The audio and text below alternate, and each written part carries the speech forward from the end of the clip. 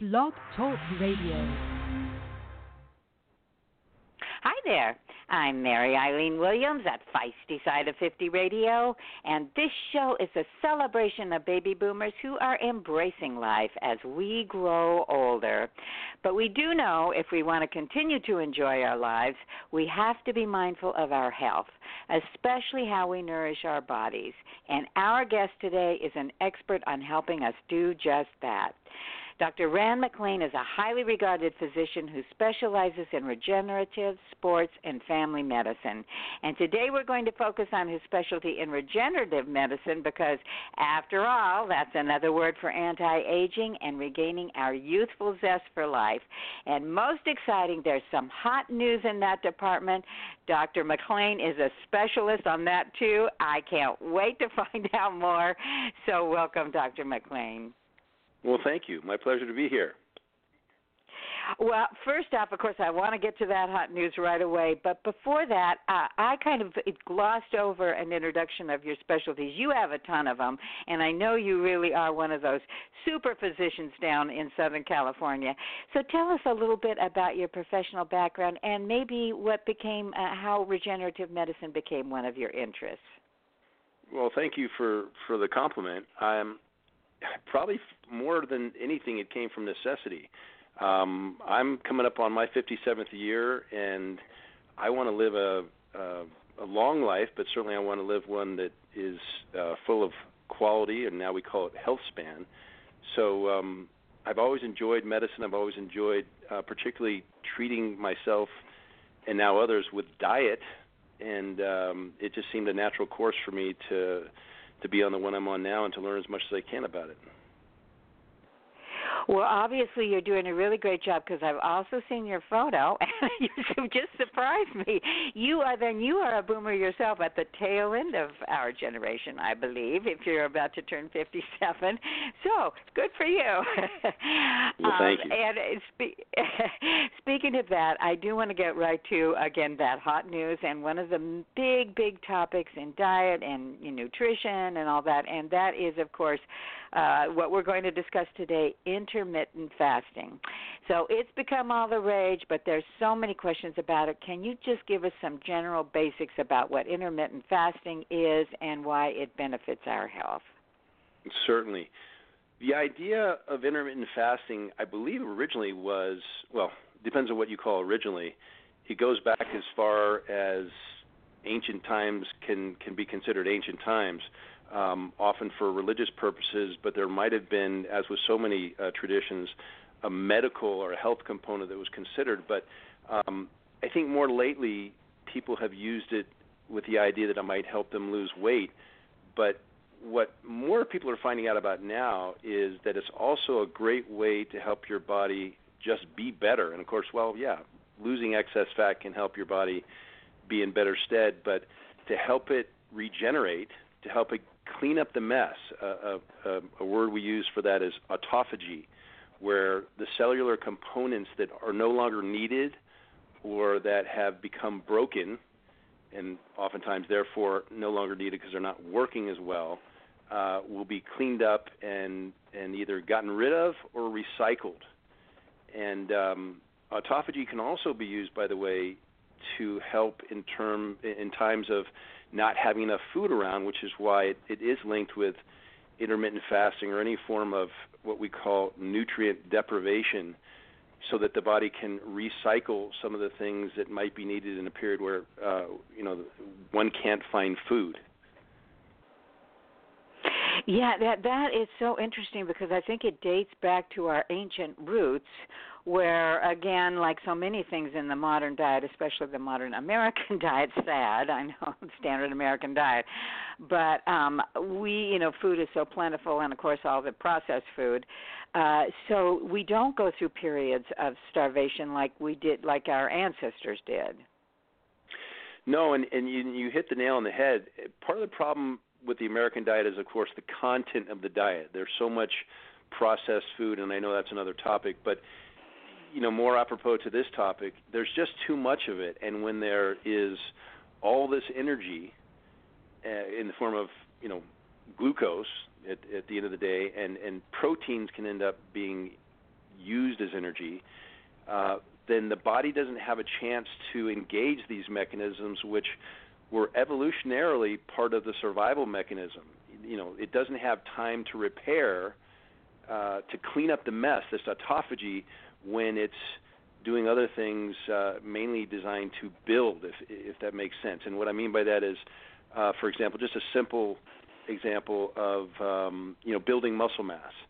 If you're trying to build muscle mass, the body is not engaged in the cleanup, and that's great, and it's especially a good survival tool. It's an evolutionary advantage when just 300 years ago, you better grow up quick because life expectancy was about, I think, 42 300 years ago.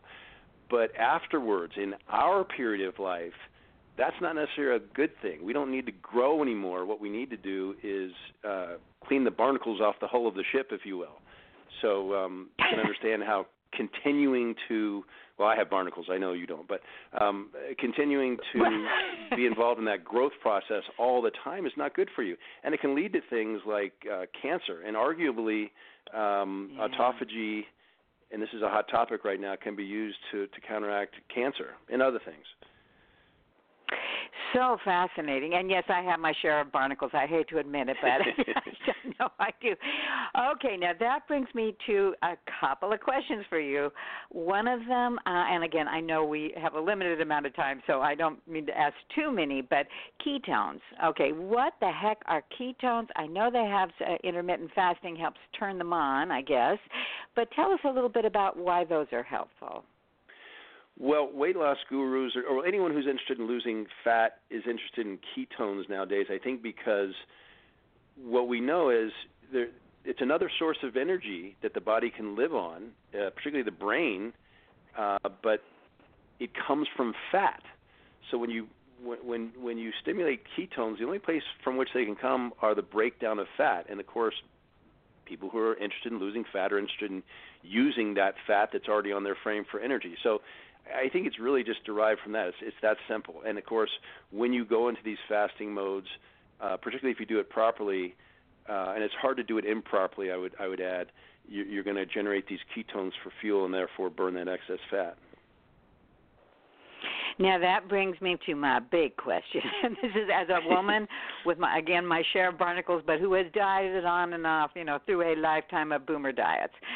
So the latest right before this is you want to eat small meals throughout the day and keep your blood sugar level. Now, this is just going, and of course I know, what breakfast is the most important meal of the day. You've heard that.